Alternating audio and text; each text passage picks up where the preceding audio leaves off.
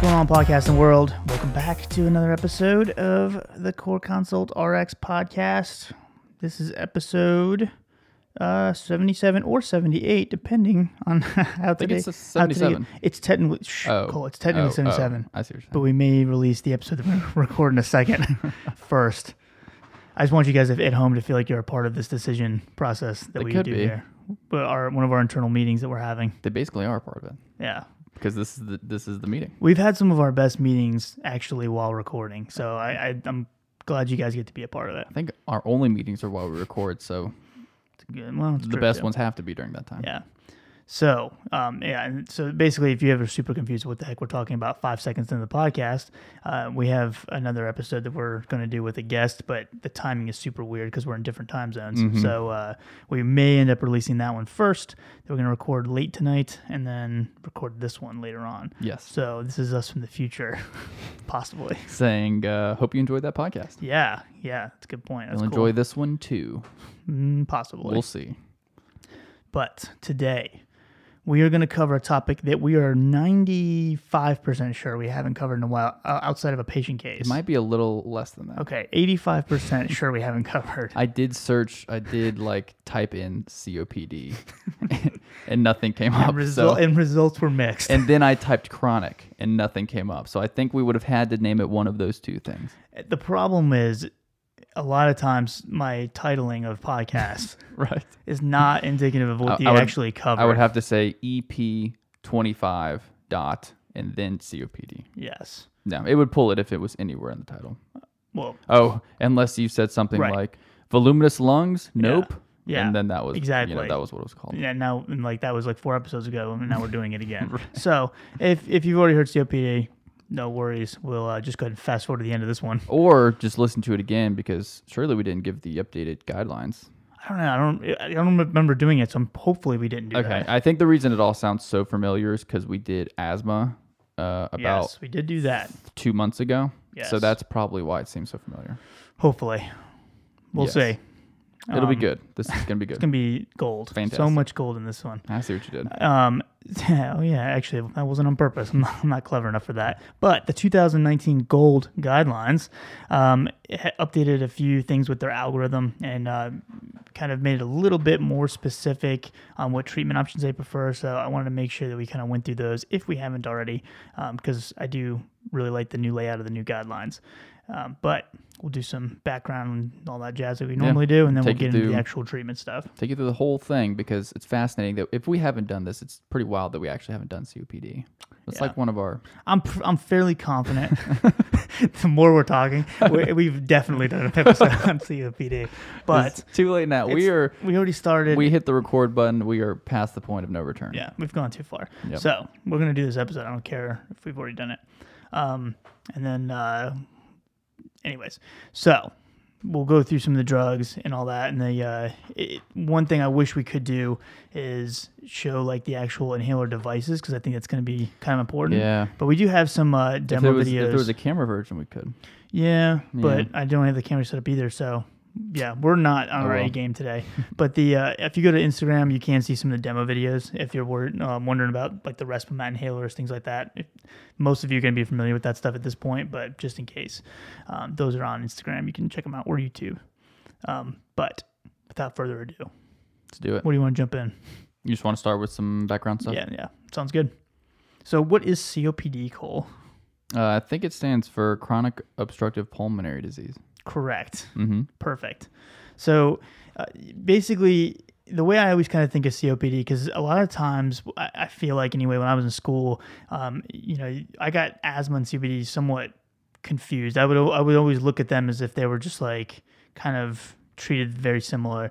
But in reality, that's not the case, right? So asthma is an inflammation problem that, that's the reason why we need inhaled corticosteroids to reduce that inflammation. And COPD is this obstructive issue where it's this overproduction of mucus, and the cilia that line the airways are no longer working like they're supposed to kind of bring out any sort of particulate or any kind of noxious particles that are stuck in the lungs to kind of pull them out of the respiratory tract and clear it. It's not able to do that as much anymore, and so it just kind of sends this vicious cycle, if you will, of overproduction of mucus and things like that, and it just gets worse and worse. And then some inflammatory responses kind of on the back end can start to happen as well. But it'll make a little bit more sense as we go into the treatment options. But I genuinely think of this as like a 180 from asthma treatment. Yeah. So it's the best way to think about it. The best way to think about it, at least with the old guidelines, was it was pretty easy. It was just backwards. It was whatever you're doing with asthma, you do it backwards with COPD. It's a little bit different now, a little bit more complex, but for the most part, it still remains the same. So again, cilia that line the airways, typically in an ideal environment, they are any kind of like noxious particles, particulate, things like that, go down the lungs. They are able to kind of catch it, if you will, and work it back out of the lungs so that it doesn't stay down and work its way down to the smaller and smaller, bronchioles and all that. Bronchioles, sorry. But the mucus production also comes into play, and that's sort of to trap these particles, and then the cilia bring it back out again. So mucus is produced as a result of kind of recognizing that there's some sort of inhaled particles there. Once that process starts to decline in its ability, the inflammatory responses, things like that, may also come into play. So cytokines will get activated, lymphocytes, even stuff like that can start to be released as well as a response to these foreign particles in the system. Right. Yeah, COPD, if you know the acronym, it gives you a little bit of a hint because it does say obstructive. Asthma doesn't really. You just kind of have to know that that's inflammation. But for the most part, that is the clear difference, like Mike said. One's more obstructive and one is primarily inflammatory, and that's why you use the drugs that you use to treat it. And you'll also hear, if you are looking through a standard like pathophysiology textbook, things like that, you'll hear them use terms like airflow limitation or gas trapping. So we get this like peripheral airway limitation that it results from basically like this trapping of gas during expiration, and results in something called hyperinflation. And this hyperinflation reduces the inspiratory capacity that a patient's able to complete, and it's commonly associated with this increase in this dyspnea, and one of the reasons why we get this limited exercise capacity as COPD worsens. And the normal gas exchange where we have oxygen for carbon dioxide just continually gets worse and worse, and as this disease progresses. And it just kind of has several different, I guess, working components of it, more so than just the person has some inflammation going on, and something like that we could very overly simplistically think about. Right. So risk factors wise, obviously the major one is going to be tobacco smoke, which I'd like to think that rates are on the decline these days. Now we have vaping, whole nother issue. I don't know that COPD is going to be the main concern with that at this point. It's mostly just did you hear about that guy at the Citadel? The Citadel? Yeah. Mm-mm. One of the big stories, like across the country with this whole thing's going on with the vaping. He took like one vape of, I don't know, something Juul or something like that.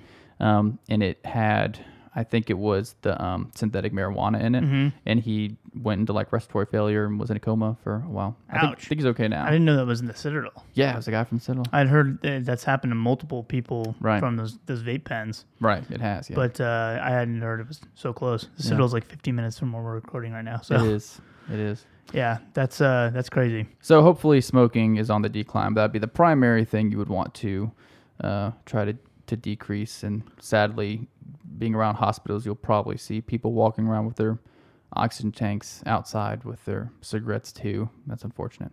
But primary risk factor, also occupational dust and chemicals, air pollution, stuff like that.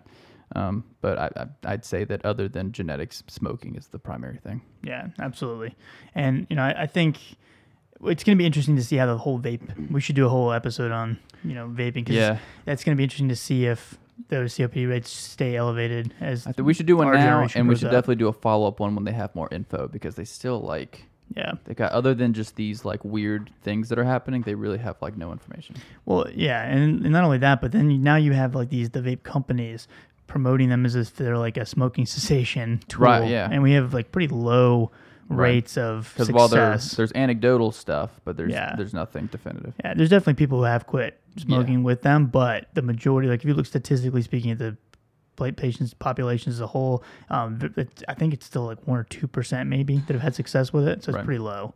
But yeah, they're like, I quit cigarettes finally because I got this purified clean air. And I think that's why some states are banning my lungs. They're banning like the fruity tastes and stuff, but they're keeping the menthol and whatever tobacco flavor because some people are using it to quit. Yeah. Craziness. Interesting. We'll do one. There is a genetic component, like Cole said, where we can get things like AAT deficiency. There's also, instances of like impaired lung growth. We see airway hyper-responsiveness in some cases, especially like overproduction of like mucus, things like that. They can also play a role. So, genetically speaking, there is a component of that, and that is seen like in patients that have smoked their entire lives and still don't have COPD. They just got lucky, I guess. I've talked to a patient that was bragging to me that he smoked for, I think he's like 50 years or something like that, or maybe longer. And he's like, yep, lungs have never been healthier. I told them a long time ago that it was totally fine. I'm like, yeah, okay, proved us wrong. It's helpful. Yeah. So, yeah, I think I'm about to start smoking. Actually, he was a big advocate. I can run like 5 miles now. But, yeah, so some people just can get away with it. But definitely the majority of COPD cases have a history of smoking. Yeah, and obviously smoking causes other issues than just lung things. So he could be like, oh, man, I feel great, and the next day, heart attack. Boom. Okay, so let's get into some GOLD stuff. So GOLD, we've referenced it before, the Global Initiative for Chronic Obstructive Lung Disease. They have a way of classifying COPD into their 4 tiers. The way they do this is based on a spirometer, which is primarily the way that you diagnose COPD and has been for the last 60 to 70 years since COPD has been an actual diagnosis. They've noted it back into the 1700s, and I think the first term was like a patient having voluminous lungs. But COPD as a diagnosis came around in the 60s. So they use a spirometer, and they get your forced expiratory volume over 1 second, I believe is what it means. Either I think that you set like a baseline for yourself, and then you see how close you are to that baseline of what you should be. If you are greater than 80% of that predicted FEV, then you're classified as a GOLD 1. A GOLD 2 is 50 to 80%.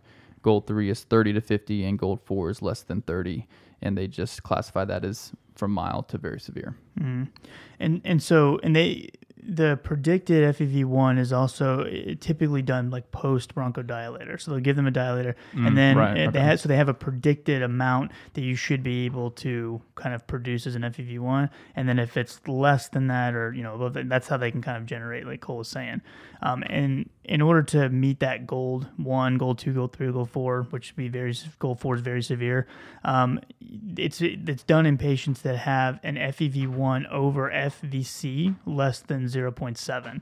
So to break it down, the FEV1 that Cole was talking about, if you'd like, the actual definition of that is the amount of air that can be forcibly exhaled in 1 second.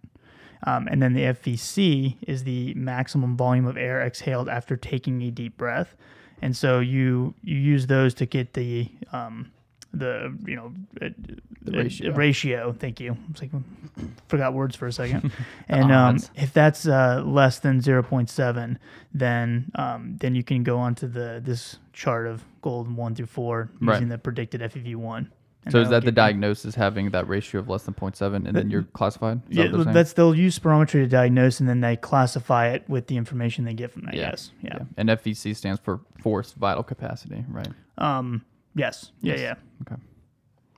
And then so the other, I guess, tools that we often see, because spirometry is great, but we also want to be able to kind of assess not only like the baseline of a patient's when we start a new therapy, but we also want to be able to monitor that. And so sometimes it's hard to just go off of something like just spirometry.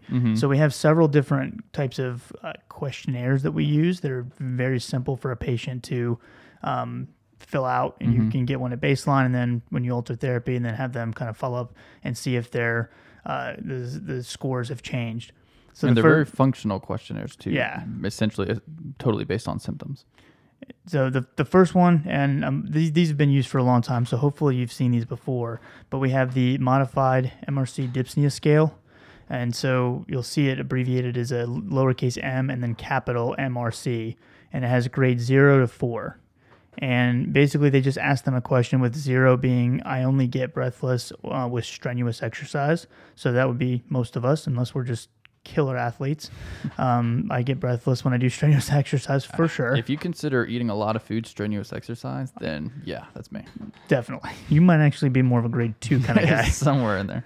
And then to give you another example, a grade 2 would be like I walk slower than people on the same age, of the same age on the level because of breathlessness, and or I have to stop for breath when walking at my own pace on that level. Like, so an even like a level walking distance, and patients that are on that same age group. So because they also assess like walking up hills and things like that. So when they say on the level, that's what they're talking about. And grade 4, which is like the worst, would be I am too breathless to leave the house, or I am breathless when dressing or undressing. So you can kind of get an idea there of a patient would give their subjective point of view on that, and you can kind of go from there. But we have the other one that we see a little bit more, the CAT assessment.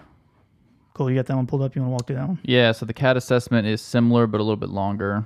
They're going to rate these on a scale from 0 to 5, and it has to do with coughing, chest tightness, how well they sleep, how much energy they have, their home limitations, and also breathlessness when they're walking, similar to the MMRC. But both of these are going to be used and are referenced very frequently in the GOLD guidelines. So they definitely recommend performing these on your patients so you can, or to help classify them so it can guide treatment.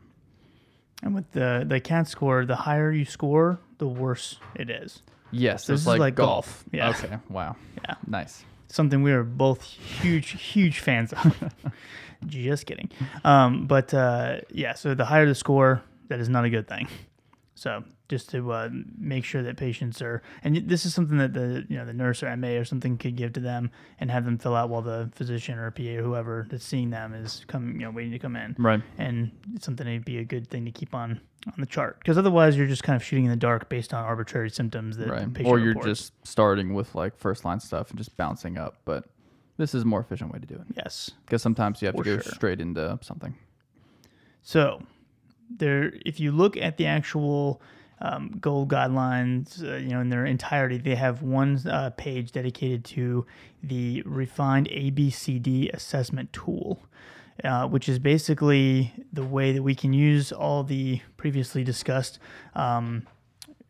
tools, the assessments, to kind of summarize and get a grade for the patient and figure out what treatment is best for them. Especially when starting a patient on this is a very easy thing that we can kind of put together and figure out what's a good starting option for the patient.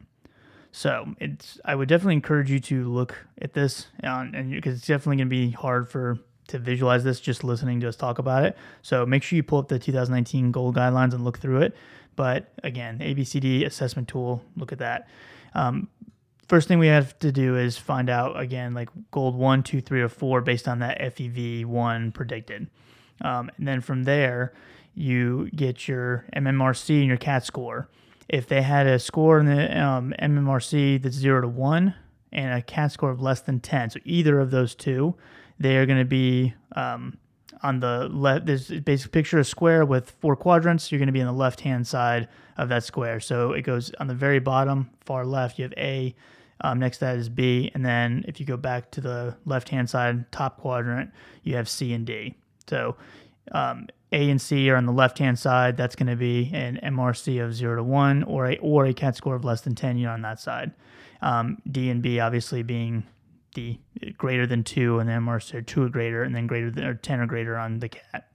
And then the way you choose between the top tier and the bottom tier is based on exacerbations and or hospital admission. So 0 to 1 exacerbations that did not lead to a hospital admission, you're going to be either an A or B, depending on your questionnaires. If the patient has 2 or more moderate to severe exacerbations or one exacerbation that left them or led to a hospital admission, you're going to be either C or D, depending on their questionnaire. Paint a good picture. I didn't even have to look at it. Did I nail it? Oh, you just nailed it. I felt good about it. I'm not going to lie. Okay, good. So that's kind of how we can figure out which letter grade they would get from A to D, and then that's going to dictate where we start them on therapy. Right. Yes. Whew. Nailed Excellent. it. So, and I think they have a pocket guide too. Yeah, they do. You can download. Handy to keep around with you. Super handy. You want to go into drugs? Yeah. So let's talk about some of the drugs, and then we're going to talk, obviously where those drugs fall in, depending on what grade they got, A, B, C, or D. Right. So let's go through some of the drugs. Most of these are going to be familiar to you, but we'll go through them just for review's sake. Yeah, we'll punch through them pretty quick. So the first is going to be your standard rescue inhaler. It's the SABA, or the short-acting beta-2 agonist. The one you're more familiar with is going to be albuterol, which would be the ProAirs, Venolins, and Proventals. There's also Xopenex, which is levoalbuterol. Both are fast-acting bronchodilators that people will almost exclusively only use for rescue in COPD. They have a peak area of effect at 30 to 60 minutes, and they last about 4 to 6 hours. So usually dosing is 2 to 4 puffs every 4 to 6. And yeah, they bind to the beta-2 receptors. They can cause some side effects, usually having to do with nervousness or tremor, palpitations, kind of like having a steroid or something like that. They can also raise blood sugar a little bit, but usually they're pretty well tolerated. And the other rescue inhaler component that we see in COPD is the ipratropium. So it's a muscarinic antagonist that's short-acting, so a SAMA. And it is sometimes used off-label and with asthma exacerbations as well. So if you look at the nebulized like Duonebs, it's got the albuterol and the ipratropium combo. So it's approved for COPD, often used in asthma as well in the hospital. Now, one thing that to keep in mind with this is because it's a muscarinic antagonist, so we have to worry about our anticholinergic side effects, specifically like dry mouth, scratchy throat, things like that.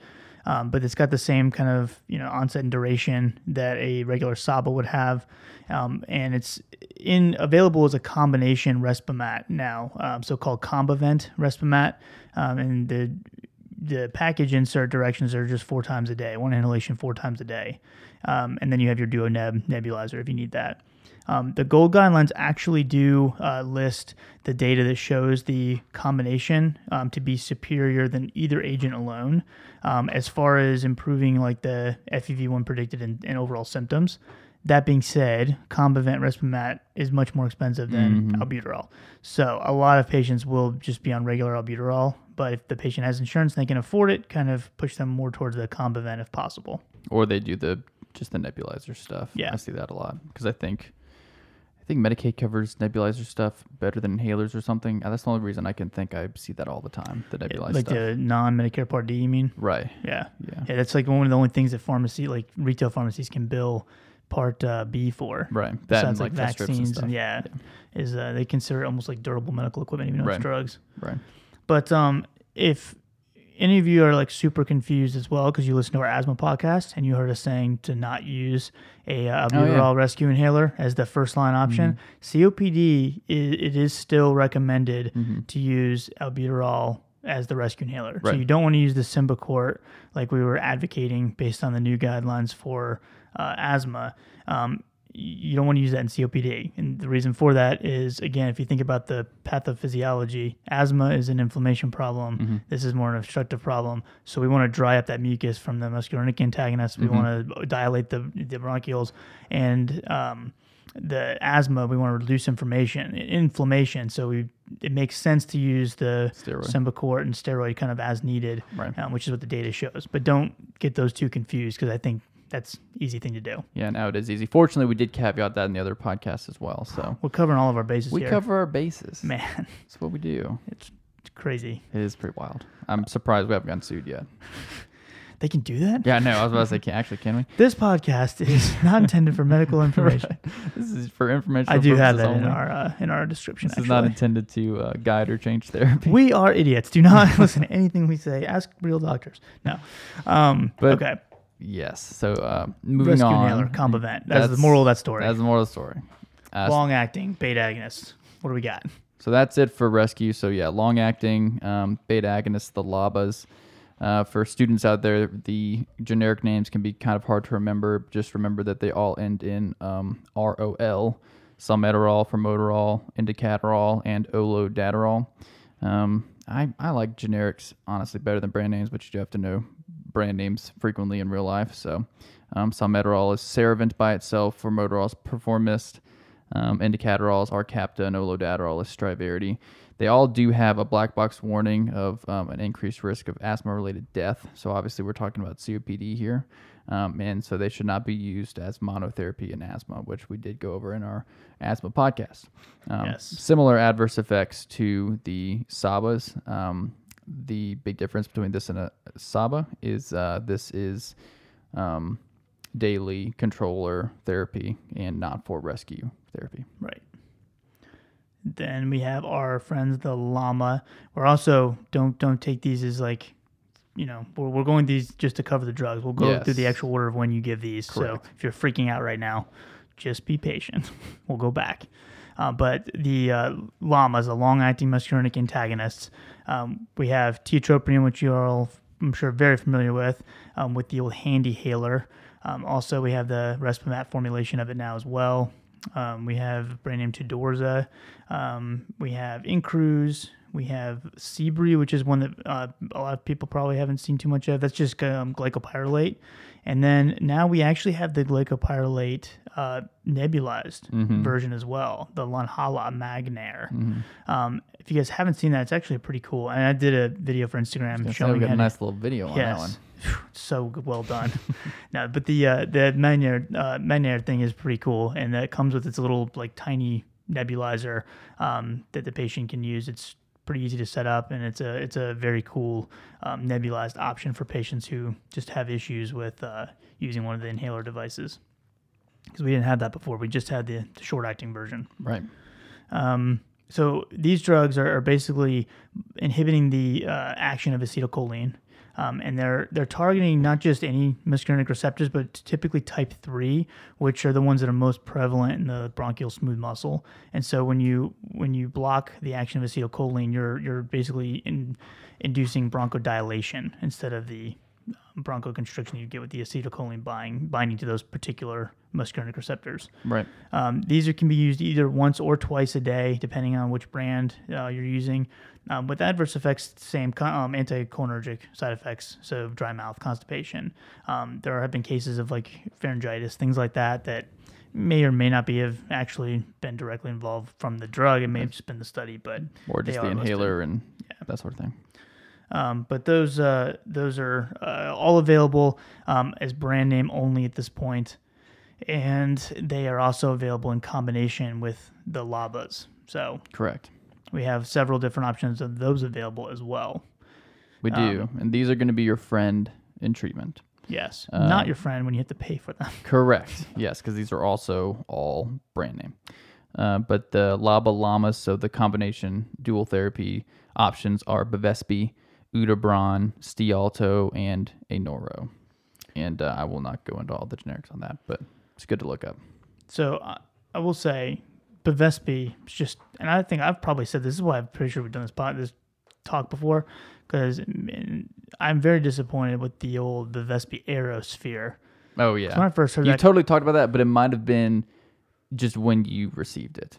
Maybe. You know what I'm saying? Maybe. Yeah. That's good. It prompted that probably. Yeah, maybe. But I was all excited because I'm like, the Aerosphere, that thing sounds awesome. What is that? New inhaler device. I was all excited. It was like new video opportunity, all kinds of stuff. And then I open it up and it looks just like an albuterol inhaler. It's the most disappointed I've ever been opening a drug device. I mean, when I see Neohaler, I'm thinking like, I think that'd be pretty cool too, but... And you find out that's just a miniature handy inhaler. Yeah, right, exactly. Garbage. And then, so Respimat and Ellipta from the Stialto and the Anora, you guys are cool. Yeah, I tend to like the Elliptis. Elliptis are good. I think there's actually a study that shows that the Elliptis preferred over the other ones. They did a meta-analysis that looked at them because I always assumed it was Respimat, and the study said that Ellipta was actually the preferred agent from just asking patients' preference. Just like what they liked, not necessarily what worked better. Right. Interesting. And last but not least, yeah, go ahead. ICS LABA. Actually, I shouldn't say last but not least because we got to talk about the third line or the triple therapy now. ICS LABA combination is the ones that you all have probably been seeing for years and years and years. So like Advair, Symbicort, Dulera, Brio. These are inhalers that have been used for a very long time and are often misused now in COPD management. We'll get into that in a second, but that's your cliffhanger. So I believe that the only one of these that's generic is now Advair. Yes. Right. Correct. Yes. And the price has come down some. Yeah. So that's good. Yeah. And then we also have Trelegy is our other option, which is a triple therapy. Yep. And I've actually seen that a fair amount. Yeah, I've seen a few of it too. On a side note, because we always talk about new drugs when they come out, and we're like, yeah, we probably won't see that for a while because it's super expensive. I remember when we first talked about when Ozempic came out, and super expensive. We probably won't see that for a while. Dispense that all the time now. Yeah. And now they have the new oral GLP-1. Yeah, same. It's not. They don't call it Ozempic. I can't remember what the name of it is. It just came out Friday. I wasn't even gonna try to pronounce it. It was like Wriggle. I'm not even gonna try. Yeah. But I was thinking the same thing. I was gonna make the same caveat. It's probably gonna be a long time before it comes out or before you start seeing it because it's super expensive. But probably a year from now, we'll be saying, "Hey, we dispense this junk all the time." Yeah. Nothing. I like Trulicity as well, but I love Ozempic. I've had really good success with it personally, doing diabetes management at the clinic. I will say the titration is a little bit more annoying. Yeah, but yeah, it's good. I had a guy go from humble brag real quick. I say me. He did it. I just showed him which drug to use. But basically he was I think it was 14.2, 14.3, something like that. Talked him into Ozempic, and he was already on metformin. I think he had done a sulfonylurea and something. He didn't want injectables, and he was very, very against it. So it took me a solid 30 minutes to convince him to do it. And he got on the Ozempic, and he came back for his third visit. So 3 months total of being on it. And his A1C was an 8. And so 14 down to an 8 in 3 months. He was like, he must have done something different. He had his own. He had changed his because we also made him meet with our dietitian and everything. So you will meet with our dietitian. He's definitely, once he started seeing some of the results, that made him want to fix his diet even more and stuff. But he brought his Ozempic with him to the appointment, which he doesn't need to do. And he's showing me, he's like, look at this thing. I love this thing. He just carries it with him. It's hilarious. But yeah, great. Big Ozempic fan. Yeah, I do see the once weeklies a lot more than Victoza. Yeah. I do see Victoza, but not as much. Not nearly as much. And Budurion? Yeah. Get out of my face. Yeah. Anyways, the point was that I see Trelegy more than I thought I would when it first came out. Yeah. For sure. I don't see it as much just because that we have less insured patients. But yeah, for sure. All right. So that's a lot of the inhalers. We'll talk about a couple other agents towards the end, at least one more. But we'll get into some of these treatment options, and then we'll talk about like last line efforts after that. Let's do it. All right. So initial pharmacological treatment. Now, this is the other thing that I like about the update 2019 update is they actually break it down into the initial pharmacological gets its own separate table, whereas before they kind of just had like this algorithm you could follow with a preferred path. Right. This one they actually have like the set. I like that. Yeah, it's nice. So they have initial and follow up, but initial. I don't like having to decipher those. It's like a maze. I like it when it's all simple. Super like easy, so I don't have to use any of my own thought process. Dumb it down. Yes. People are like, oh boy. So group A. So this is again patients who have had an MRC 0 to 1. And a CAT score or a CAT score of less than 10, as well as 0 to 1 moderate exacerbation that did not lead them to being admitted to the hospital. Group A. They just want a bronchodilator. So we could get away with giving them like Combivent, Respimat as a rescue inhaler, and then just watching them from there and seeing how they make sure that they don't progress and you would just do monitoring the use. combination because it was shown to be more effective. More effective, yes. If it was covered. If it's covered, if not, albuterol is your go-to. Yep. Okay.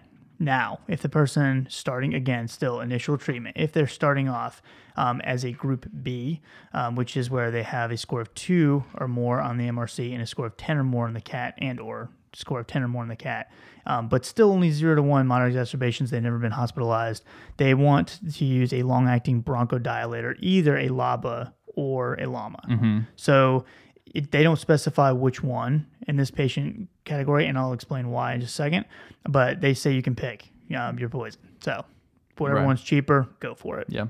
Group C, so same situation with MRC and CAT as Group A, except these patients have had 2 or more exacerbations and or one of them leading to a hospitalization. So these are the more severe patients. This is where they actually get specific. They want them to start on a LAMA. So Spiriva, one of those. They specifically want that over a LABA. Mm-hmm. And the reasoning kind of for that is laid out from the POET trial. So 7,376 patients were included in this study, and they were looking at tiotropium versus salmeterol. And basically the primary outcome they were looking for was an increase or looking for the time to first exacerbation. So they wanted to decrease increase the time to let them keep from having exacerbation longer. And so they also were looking to see if they reduced the number of annual exacerbations, which when they found, they broke out all the data, the patients that were moderate to severe, so they fell into that category of like C and D, they had better results in both of those outcomes with tiotropium compared to salmeterol. It wasn't seen in patients who were considered category B.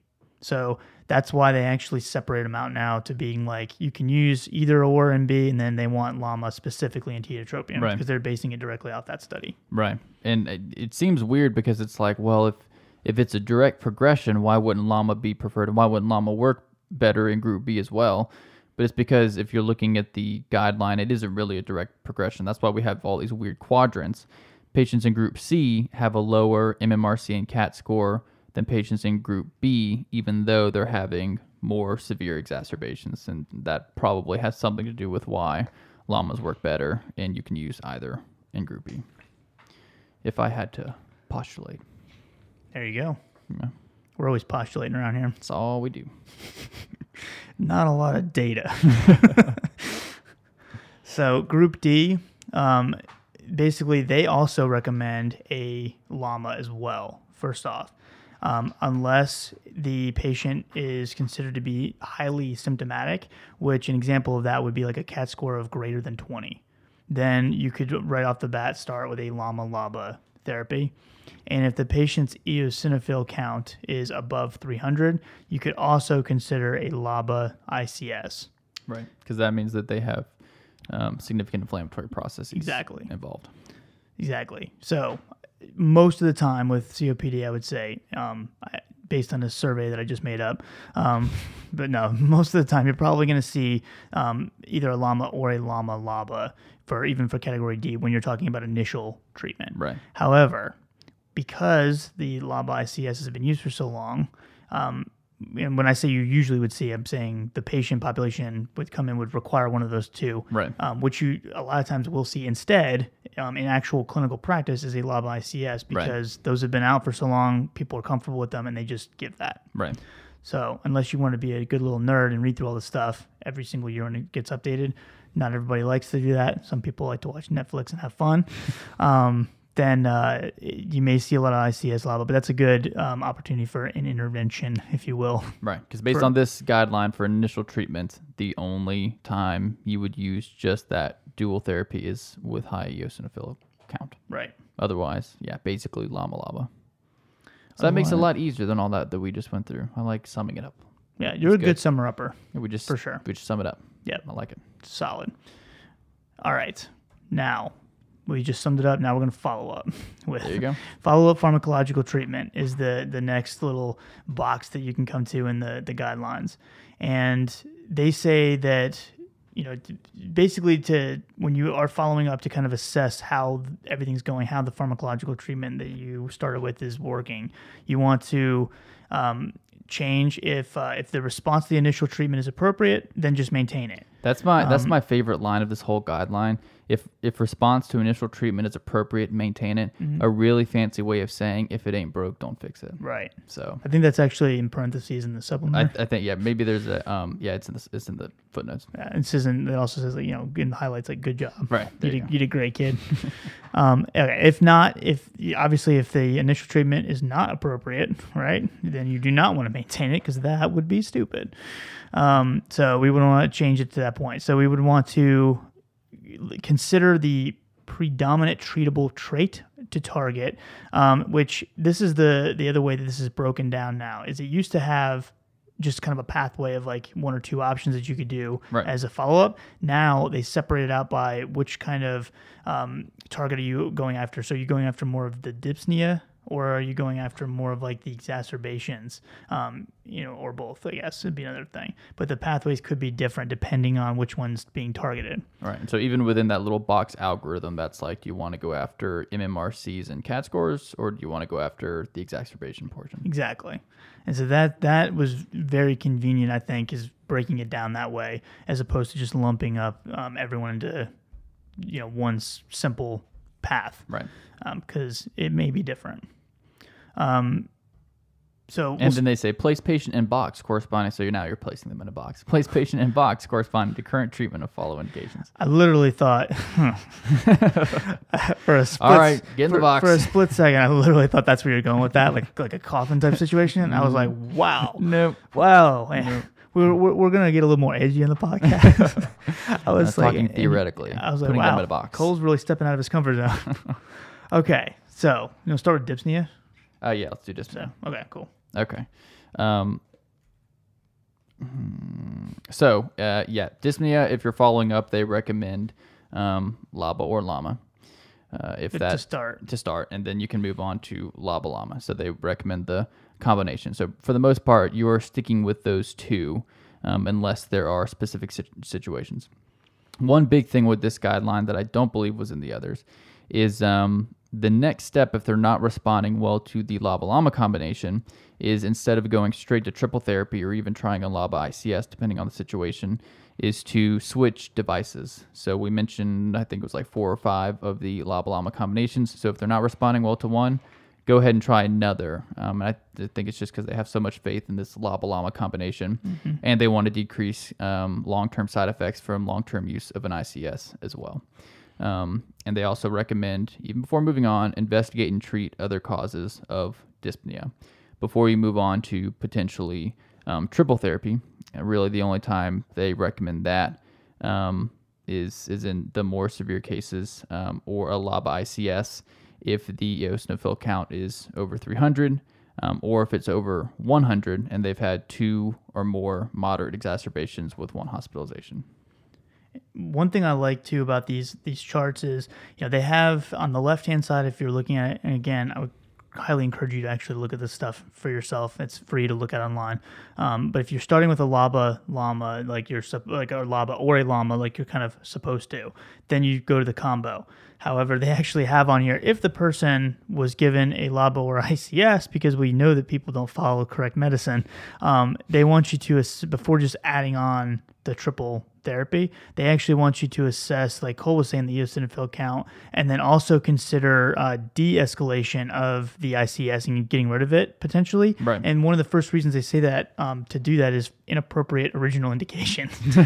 So they're totally aware that people are using ICS kind of first line of these combos. So they're like, they messed up, so fix it before escalating. So switch them to a LABA-LAMA before just assuming they need to be on the triple therapy. Right. So something to kind of consider. Now, again, if you look back at the chart and realize that, okay, yeah, their eosinophil count has been above 300 for a period of time, you know that the ICS was actually done appropriately there, and so then you would move on to triple therapy typically.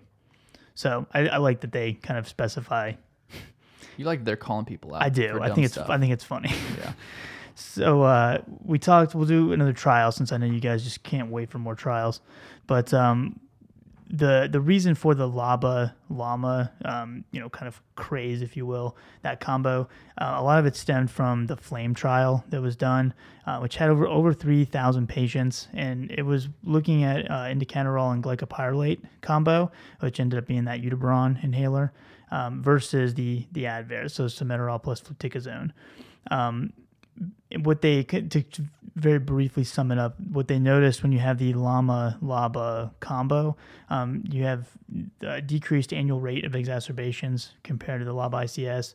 You have increased time to first exacerbation, so it takes longer to actually have that first exacerbation. And then there was less change in FEV1, or less of a decline in the FEV1 from baseline to week 52. So the disease wasn't progressing as quickly with the LAMA-LABA. So that's kind of a very simplistic way of summarizing some of those results. But they saw enough positives with that combo to push the guidelines in that direction versus using the LABA-ICS like people had done kind of just for a while because that was what's available. Right. Yeah. All right. So let's go. We mentioned when to use the ICS already a couple times. So you want to talk about exacerbations now, if that's kind of what you're trying to treat? Yeah, go ahead. So again, ideally patients starting with a LABA or a LAMA, and then you are going to the LABA-LAMA combo.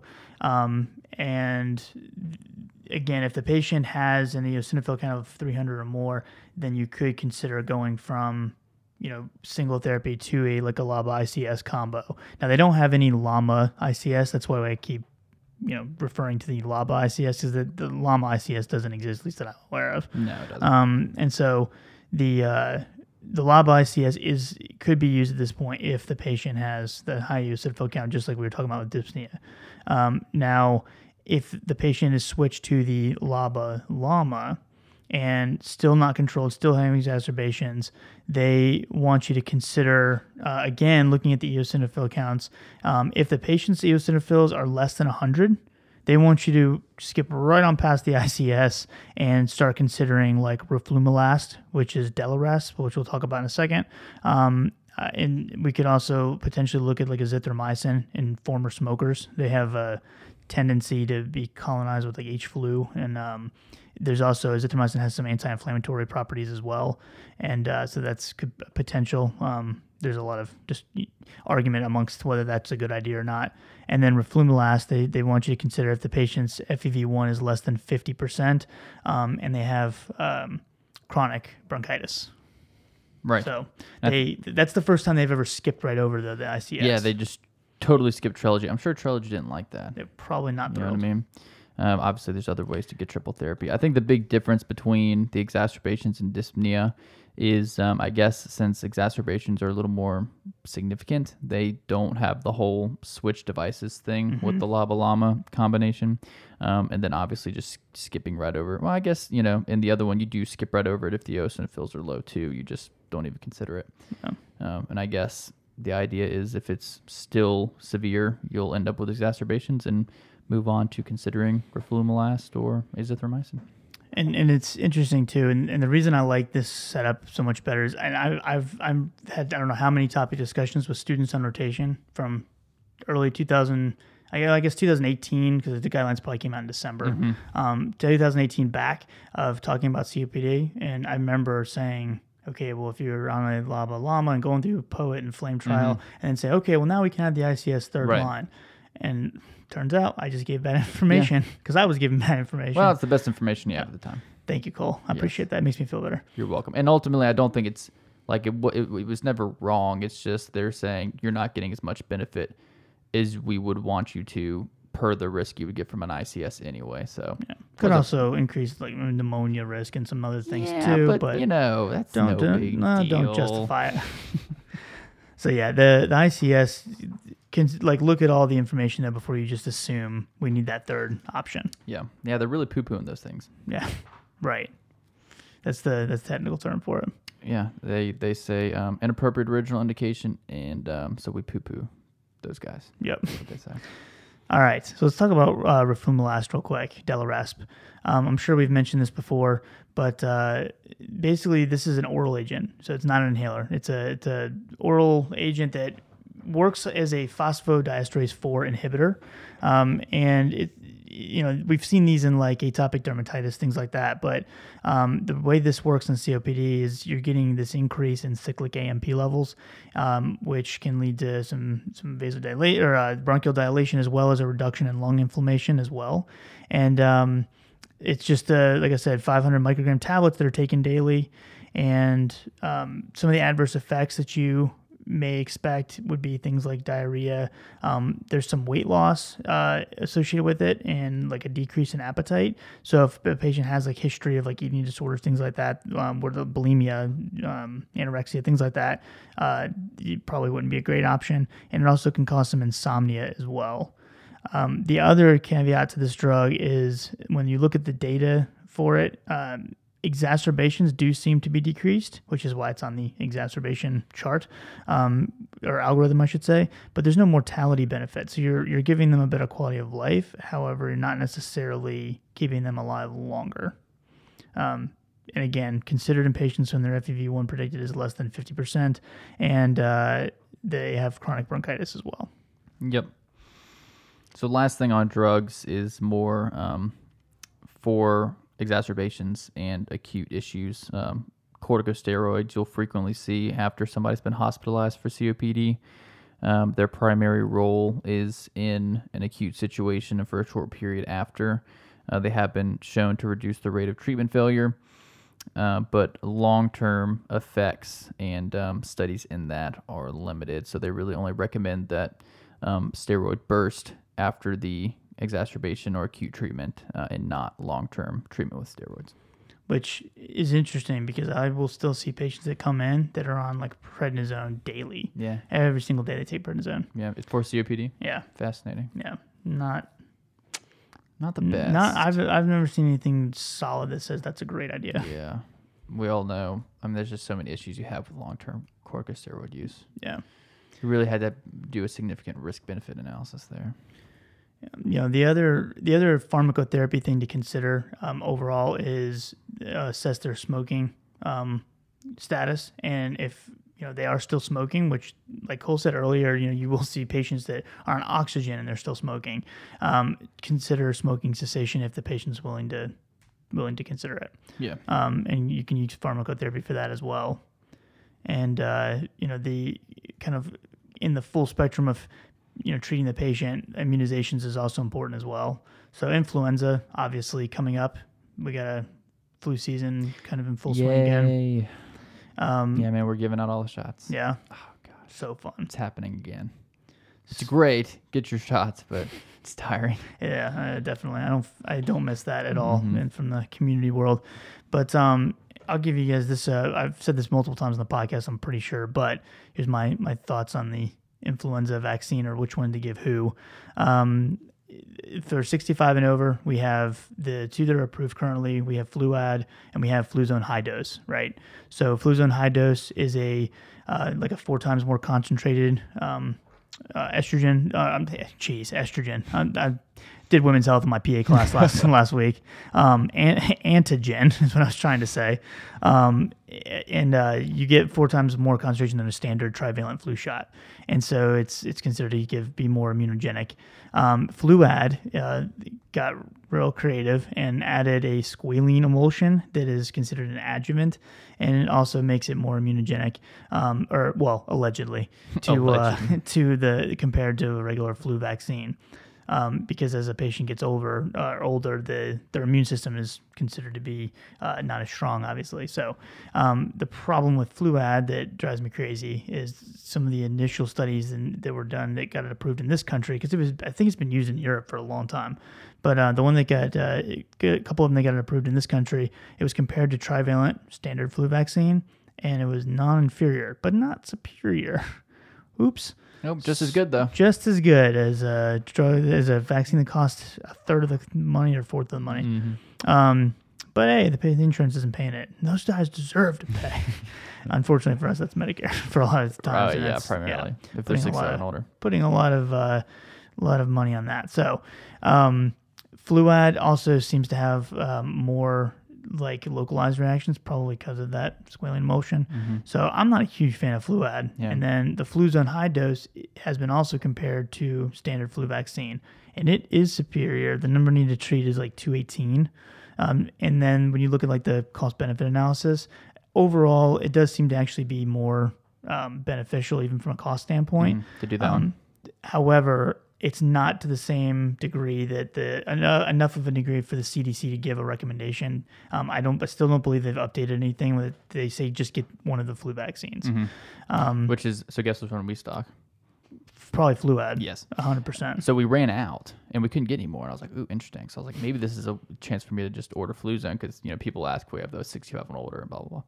But we couldn't even order that. So the techs were like, well, I guess we can't give anybody a 65. I'm like, actually, we can. So just, if they don't specifically ask for it, just say, yeah, we got flu shots. Here you go. I didn't order any Fluad from the clinic because I was in charge of ordering Which, flu I'll vaccines. tell them it's the regular dose, but if they're fine, then we just did it. So I found the quad, a version of the quad. I think it was the Afluria brand. Because I'd be very curious to see what quad versus Fluad, because it looks like, and see if it still meets non-inferiority. Right.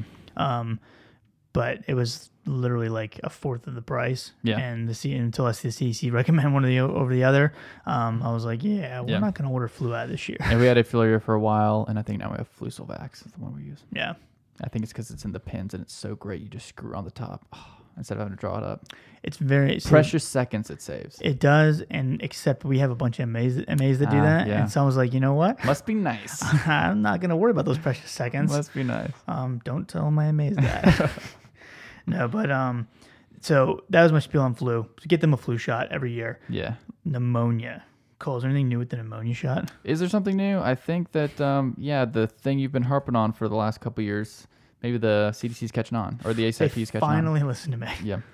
Now, if you guys haven't seen the ACIP meeting that happened in June, they changed the recommendations on the 65 and over Prevnar, where originally they said ever since like 2015, they've been saying that everyone who's 65 and over, regardless of their medical history, gets Prevnar 13. So we've spent, billions of dollars on this drug, and it's Pfizer's #1 drug for a long time.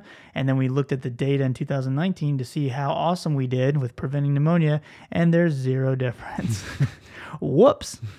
So, the Capita trial that everyone was talking about, ranting and raving about, they got Prevnar 13 approved in that indication in the first place, had some very poor statistics that were reported. And in fact, you've probably heard me on this podcast before talk about this, where the number needed to treat ended up being over 1,000 to prevent community-acquired pneumonia. So 1,000 people and some change have to get Prevnar 13 to prevent one case of a thing we can treat with a Z-Pack a lot of times.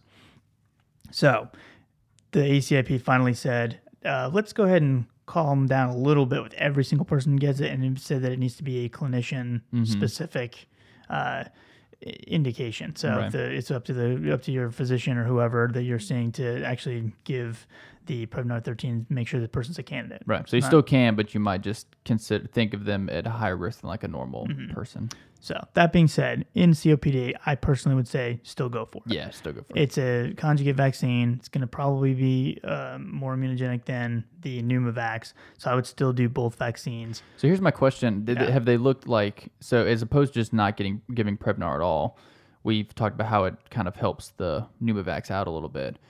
Having given both, well, I mean, would that bring the number needed to treat down, do you think? So the problem is, I actually think it would be worse because the reason they did the Capita trial was done in the Netherlands. And the reason for that, besides the 80,000 people that they enrolled in the study to try to show significance, they don't use the childhood pneumonia vaccines like we do. And nobody has Pneumovax. So you had to have had no history of any sort of pneumonia vaccine to be enrolled in the trial.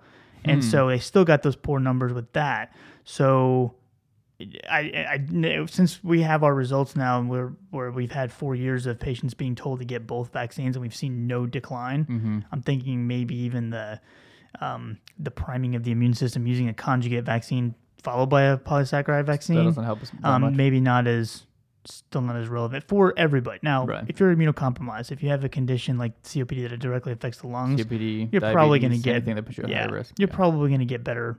If you looked at those specifically, Right. you would probably have a much lower number needed to treat. But I'm glad that they've taken that. Right. So that was the big news. And that was only a couple months ago now. Yeah.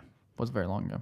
So I'm glad because I think back in 2017, maybe early 17, I made a YouTube video on how to calculate absolute risk reduction and number needed to treat, and I used the CAPITA trial as an example of That was why. one of like your first videos. It's like you scribbling with it's trash. with a pen. It's great. I mean, it gives you what you need. It gives you what you need. It is the worst thing. The audio quality is atrocious. It's fantastic. It's terrible. Everybody should go and look it up. It's on YouTube for sure. Yeah, I haven't seen it in a couple, probably since I put it on there. I literally actually watched it. I was like, oh, what was that absolute? And I totally looked it up and watched it. Nice. Like thank God I was there. 3 or 4. It was a little while ago, 6 months ago probably. Yeah. No, I mean what I said was fine as far as the technique. It's just the video is terrible. So we've come a long way. Yeah, gotten a little bit better at producing stuff. I hope in 2 years we can laugh about how crappy our stuff is now. On 2 years, we're gonna be like in their living rooms. Yeah. Just with hologram because virtually. I was gonna say I don't know where you're going with that, but we're gonna do birthday parties coming up soon. We gotta make money somehow. So yeah, that's the vaccine stuff. So you still probably give them Prevnar and Pneumovax 65 and over, and you can go ahead and do the Prevnar first because it is the conjugate vaccine, and then give the polysaccharide. But there's also a 15 serotype conjugate vaccine coming out probably next year, maybe the year after, and then also a 20 competition. Yeah, another 2 new vaccines in the pipeline for pneumonia. So all this stuff will be changing again relatively soon. Yep. So there you go. Right when you get those vaccine schedules down, students, all changes. Always be ready. Beauty of medicine. Yep. Thank God we're here though to tell you guys what's up. I know. Thankfully. What would you do without us? Cool. And what else do we got? Anything? Did we miss anything? That's all I got, man. Well, glad we finally did a COPD one. I can't believe we haven't done one yet. I'm pretty sure. I'm pretty sure there's several people going, you idiots. We all are getting a double dose, just like pneumonia, of COPD. Yeah, you're welcome. Yeah. Yeah. I think with our patient case, we probably went through some of that, but I don't know if you guys go back and listen to the episodes or not. So for our new listeners. Probably did. And that was an old one too. Was it? That was like the 4th episode. That was like in millennia This ago. is my problem, and then I'll let you guys go. This is my problem. When I teach this stuff for the PA students, I have a hard time in my tiny brain figuring out when I did what when I said something, because I have my student topic discussions with my PharmD students, I have my actual lectures with the PA students, I have this nonsense with you, and I'm like, I have no clue when I said what. I remember saying it. Completely eludes me as to what I really should write this down. That'd be a very simple fix. And see, I have none of those types of conversations, so I guess I'm the one who really needs to remember that kind of thing. Right, and you're not doing a great job. I rely on the titles. That's what I rely on. And my titles are stupid, so you can't rely on those at all. That's a terrible idea. Never rely on my titles. Because it's usually like 1 in the morning when I come up with them, and I'm like, that'd be funny. And I just put that on there. I see. What's the difference? Yeah, and then I wake up in the morning, I'm like, what the heck did I put that for? ... the allergic type. I love it. So I'm extremely creative. So if you guys need me to come up with stuff for you, just let me know. Cool. Anything else? No, man. We're good. All right. We'll wrap it up. You got round 2 coming up here soon, so you better rest. Yeah. It's again, we're in the future, so. Right. Oh, yeah. You got round 2 that you just finished, so. That I'm going to do later. Yeah. Right.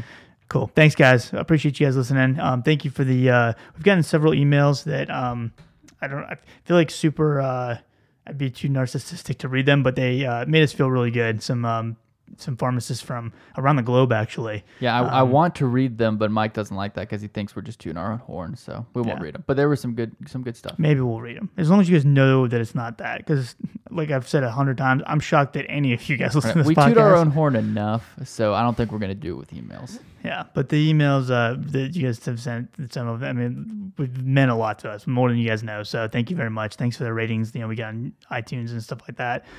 So thank you guys very much for listening. If you have questions, emails are in the description below.